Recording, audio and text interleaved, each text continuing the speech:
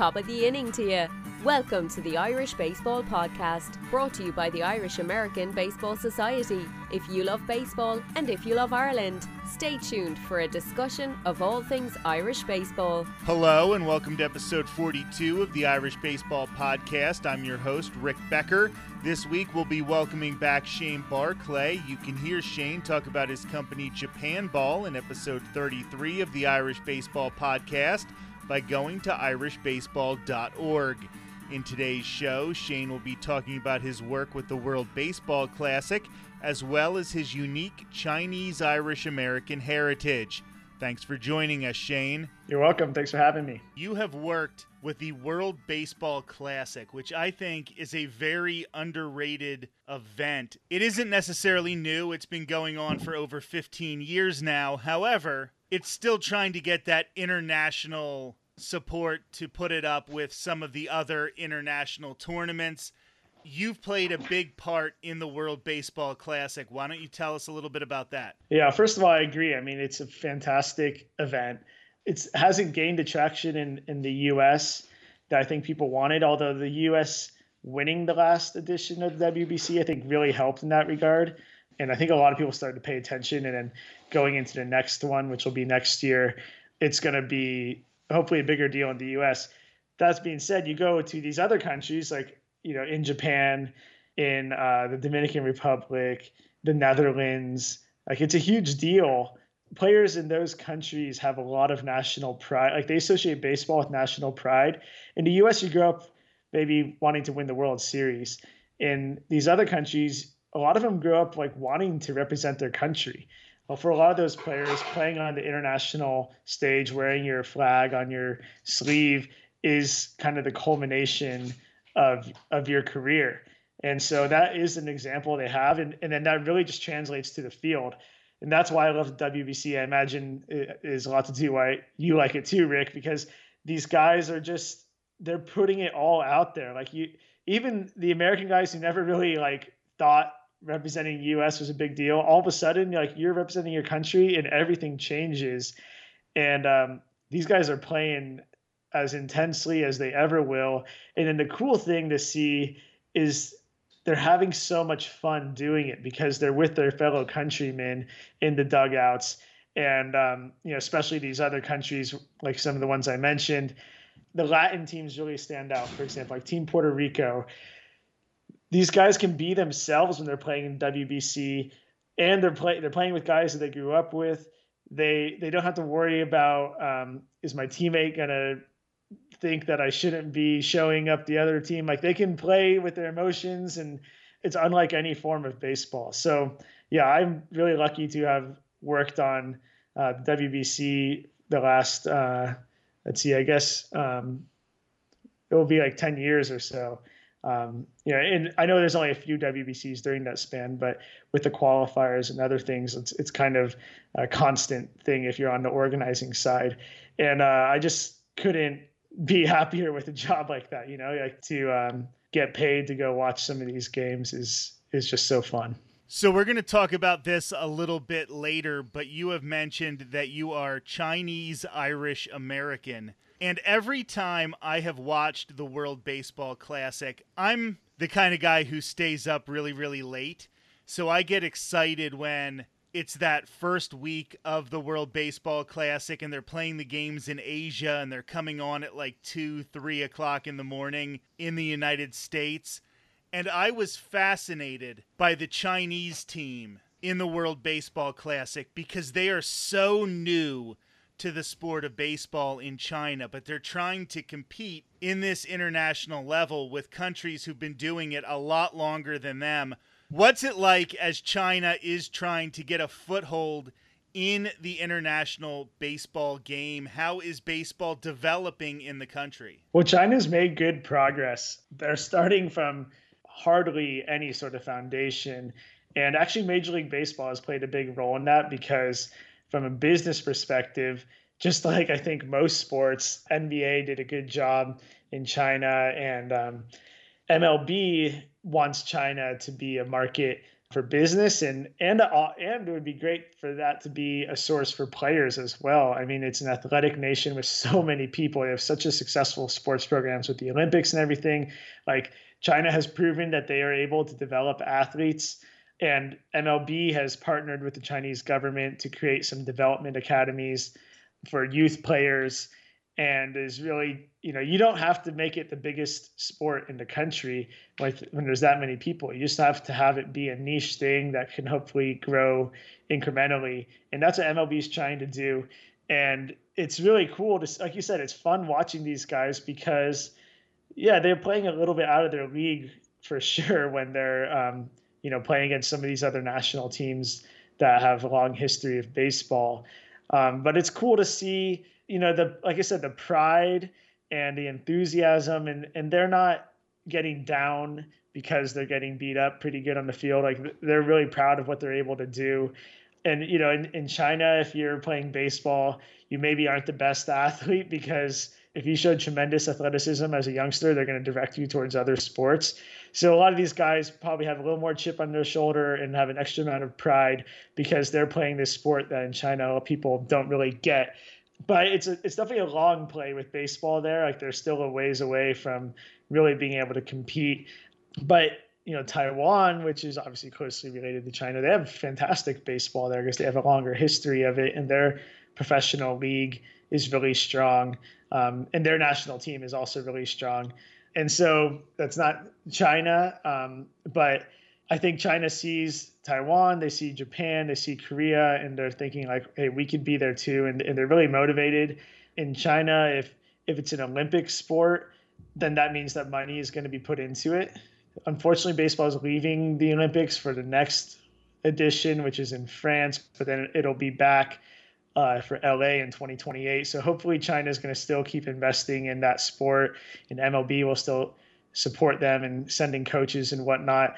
And I think it'll be fun to see if they can emerge and compete with the other Asian countries. Because the founder of the Irish American Baseball Society, he produced a documentary called The Emerald Diamond, and it was about trying to develop a national team. Well, developing baseball first and then a national team in Ireland. And I sort of see some similarities between trying to build the game in Ireland and trying to build it in China, even though China probably has even less of a concept of the basic rules than maybe they do in Ireland, where everybody has a couple cousins who live in the United States. But it's just interesting to watch a country try to go from the starting line to building a program while all of these other countries are leaps and bounds ahead of them. And it sort of creates this Cinderella story in the World Baseball Classic. I know when the Irish national team started winning games, it was a really, really big deal. There's going to be a time where China wins a game in the WBC, and it's going to be a legendary experience for people in that country. I do want to move on from that point to your Chinese and Irish heritage. I know that's something that's really important to you, and you like that unique background that you have in your life. Yeah, totally. I mean, I always say I'm Chirish, and people usually have to think for a second about that. So yeah, I'm Chinese and Irish. If you're a quarter Irish, you say you're half. If you're half Irish, you say you're full. It's like kind of how it is. And so I'm technically a quarter Irish, but that means I say I'm half. But I can't get away with saying I'm full because it's kind of obvious I'm not. But my dad's family is from County Waterford, from a ways back. They've been in the U.S. for a long time. My mom's family is Cantonese, but they've actually been in the U.S. for longer than pretty much all European immigrants, I think maybe 1870s or so. They came over to California from China. So it's kind of a long American history, but the Irish and Chinese heritage and pride has definitely stayed, through my generation. My mom's family they grew up like in Chinatown in San Francisco and really, identify with that culture. And so growing up, I've had these two different sides that obviously don't have a lot of mixing traditionally, but in California and in the San Francisco Bay Area, It's not unprecedented to have that sort of matchup, and I'm happy to be able to embrace both parts of that culture. Like I said, they're very different. Not a lot of overlap, but I'm happy to be the product of that overlap, and I try to embrace both sides strategically, or independently, to my benefit. A lot of the conversation that we have here on the Irish Baseball Podcast, we talk about how baseball helped integrate the Irish into the broader American society. There were obviously like the know-nothings and a lot of animosity towards Irish people, especially in the East Coast of the United States. But then your family, your other side, has overcome some really big obstacles also on the West Coast that are similar but quite different in another way, and probably not having that association with things that are considered American has probably made it harder for others to see Chinese immigrants, Chinese Americans who've been here for a number of years, because they didn't have baseball show them, yes, they are part of this country. And we try to look at that when we talk about things like the Irish using baseball as a way to move up in society. We try to not forget that black players weren't allowed in the major leagues until the 1940s. And we try to look at the other groups that didn't have that same advantage of being able to use this game to make them appear more American. 100%. And yeah, you bring up some really good points. I mean, the Irish and the Chinese, when they arrived to the U.S., were treated very similarly, as in they were just treated as others and below the color line and relegated to living in their same, confined to a physical space. My mom's, her family, like her older sisters and her parents were living in Chinatown, and the family had been in the U.S. for like practically a century at that point, but they still, because it wasn't really accepted to be integrated into the society, they stayed like that until my mom was younger, and they moved to Palo Alto in California. But still, they were the only Chinese family in the neighborhood. And the Irish, yeah, they had baseball, as you guys have documented so well. And the Chinese, I don't think they really had that, and it's too bad that they didn't. The Japanese actually did have baseball, and I mentioned Rob Fitz, the author, earlier. He has another amazing book called Nisei Baseball, and it's about Japanese immigrants and their children and their efforts to acclimate and be accepted in the U.S. through baseball, and a way of kind of proving their Americanness. I think still to this day, the Chinese have a hard time being able to do that, and it's just becoming a little bit more accepted that you may have a Chinese lead role in a movie that's not playing a caricature of an Asian person. They're just playing a person. I will say, though, that like one silver lining of that for both sides, for the Irish and the Chinese, is a strong preservation of culture through the generations, which is really neat to take part in and just to see and learn about. So before I let you go, I want to get back to the World Baseball Classic for just a moment. As you mentioned, it's coming up again next year. Are you expecting that this year might be the year that it makes that jump in popularity? I don't know who's going to end up being on the U.S. team, but obviously there are a lot of big names that could be taking part for the United States. I think everybody is hoping that Shohei Ohtani takes part in the games for Japan. This could be a real showcase for the entire game internationally if everything goes well coming up in 2023. Do you think this could be the time that the games really go to that next level? I think it's definitely possible, and I have my fingers crossed it is. Like I said, with the U.S. winning, that really helps this time around in the U.S. gaining attention. The finals and the semifinals are always played in the U.S., and so you want the American fans to be invested. I think Major League Baseball who puts on the World Baseball Classic, they want the American fans to be into it. Otherwise, it's hard to make it achieve all the goals you want it to. So that's the first part I think is going to help a lot. But really, what you're mentioning is the key, right? I mean, if you have Shohei Ohtani playing, and now Seiya Suzuki and Yu Darvish playing for Team Japan. If you have Mike Trout, Bryce Harper, all these guys, Mookie Betts, Kershaw, I don't know, but Scherzer, whoever, name your player. That's really going to be the difference, I think. In the past, there have been star players that have played for sure, but it's never been all of them.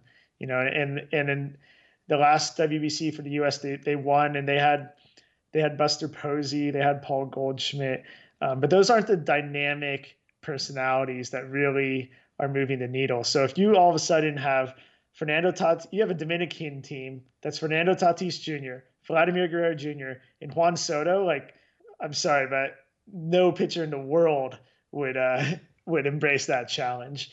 And then you have a Japan team with the guys you mentioned, the U.S. team with the superstars that we have, and then you can just go country to country. Like, how could you not, as a baseball fan or even just a sports fan, be intrigued by that? So yeah, I'm really hoping that it really takes that next step up. I'll be there working at it and watching it and having a good time. And I encourage all of you listeners, if you haven't been, take Rick's advice. Like, it's really exciting. And whether you're staying up late to watch the games on the other side of the world or finding a way to attend in person, like, it's worth the effort. And you do a lot of the organization leading up to the World Baseball Classic. What is that like, navigating all the different countries, the different languages, the different political realities as you try to put together this gigantic event? It's difficult. It's very difficult. For example, verifying each player's ability to represent their country per the rules is very difficult. And the WBC has a little bit looser. It's not just you have to be a citizen, right? If your parent was a citizen, that qualifies. And there's different rules on how you can represent your country. And so that's really complicated. And then the tournament itself has all sorts of unique rules, and then each federation, your National Baseball Federation is the one that's really putting the team together for each country, and they all have their different motivations and different ways of doing things. So yeah, like I said, it may happen every 4 years, but it's a lot of buildup getting to that point. And the thing that is cool about WBC, but also makes it way more difficult, is they're not playing in one venue in one country. They're playing, you go from Korea to Japan on one side of the world, and then you're going from maybe, I don't know, somewhere in South America or Mexico to Florida, and you're kind of like building up, and then your finals might be in a different venue than your quarterfinals, and so it's just like there's moving parts everywhere, and it's cool because it draws fans and gains interest in all these different areas. But you can't just plan for one set of circumstances. So Shane Barclay from Japan Ball, let everybody know how they can get a hold of you. Yeah, our website is japanball.com. I recommend signing up for our newsletter if you're curious about our tours. You can be kept informed of what we're doing. But we're also on social media. Twitter and Facebook is @JapanBall. Instagram is @JapanBallTravel. Through all those platforms, we are letting people know about what we're up to travel-wise, but also just trying to entertain and inform and educate about Japanese baseball primarily, but just international baseball in general. We're big believers in the unifying aspects of baseball and that baseball is a global game. So if those are ideas that resonate with you, I ask that you follow us because you're probably going to be a friend of ours. Thank you so much for joining us, Shane. You're welcome, Rick. Thanks for having me. It was fun. That was Shane Barclay of Japan Ball. As I mentioned earlier, you can hear Shane talk about Japan Ball in episode 33 of the Irish Baseball Podcast by heading to irishbaseball.org. That episode aired back in April. Also on irishbaseball.org, catch episodes of The Crack in the Bat on Irish Baseball TV, hosted by the founder of the Irish American Baseball Hall of Fame, Sean Clancy. You should also visit baseballunitedfoundation.org to follow our efforts to bring baseball to young people in Northern Ireland, as well as many other projects. I'm Rick Becker, and this has been episode 42 of the Irish Baseball Podcast.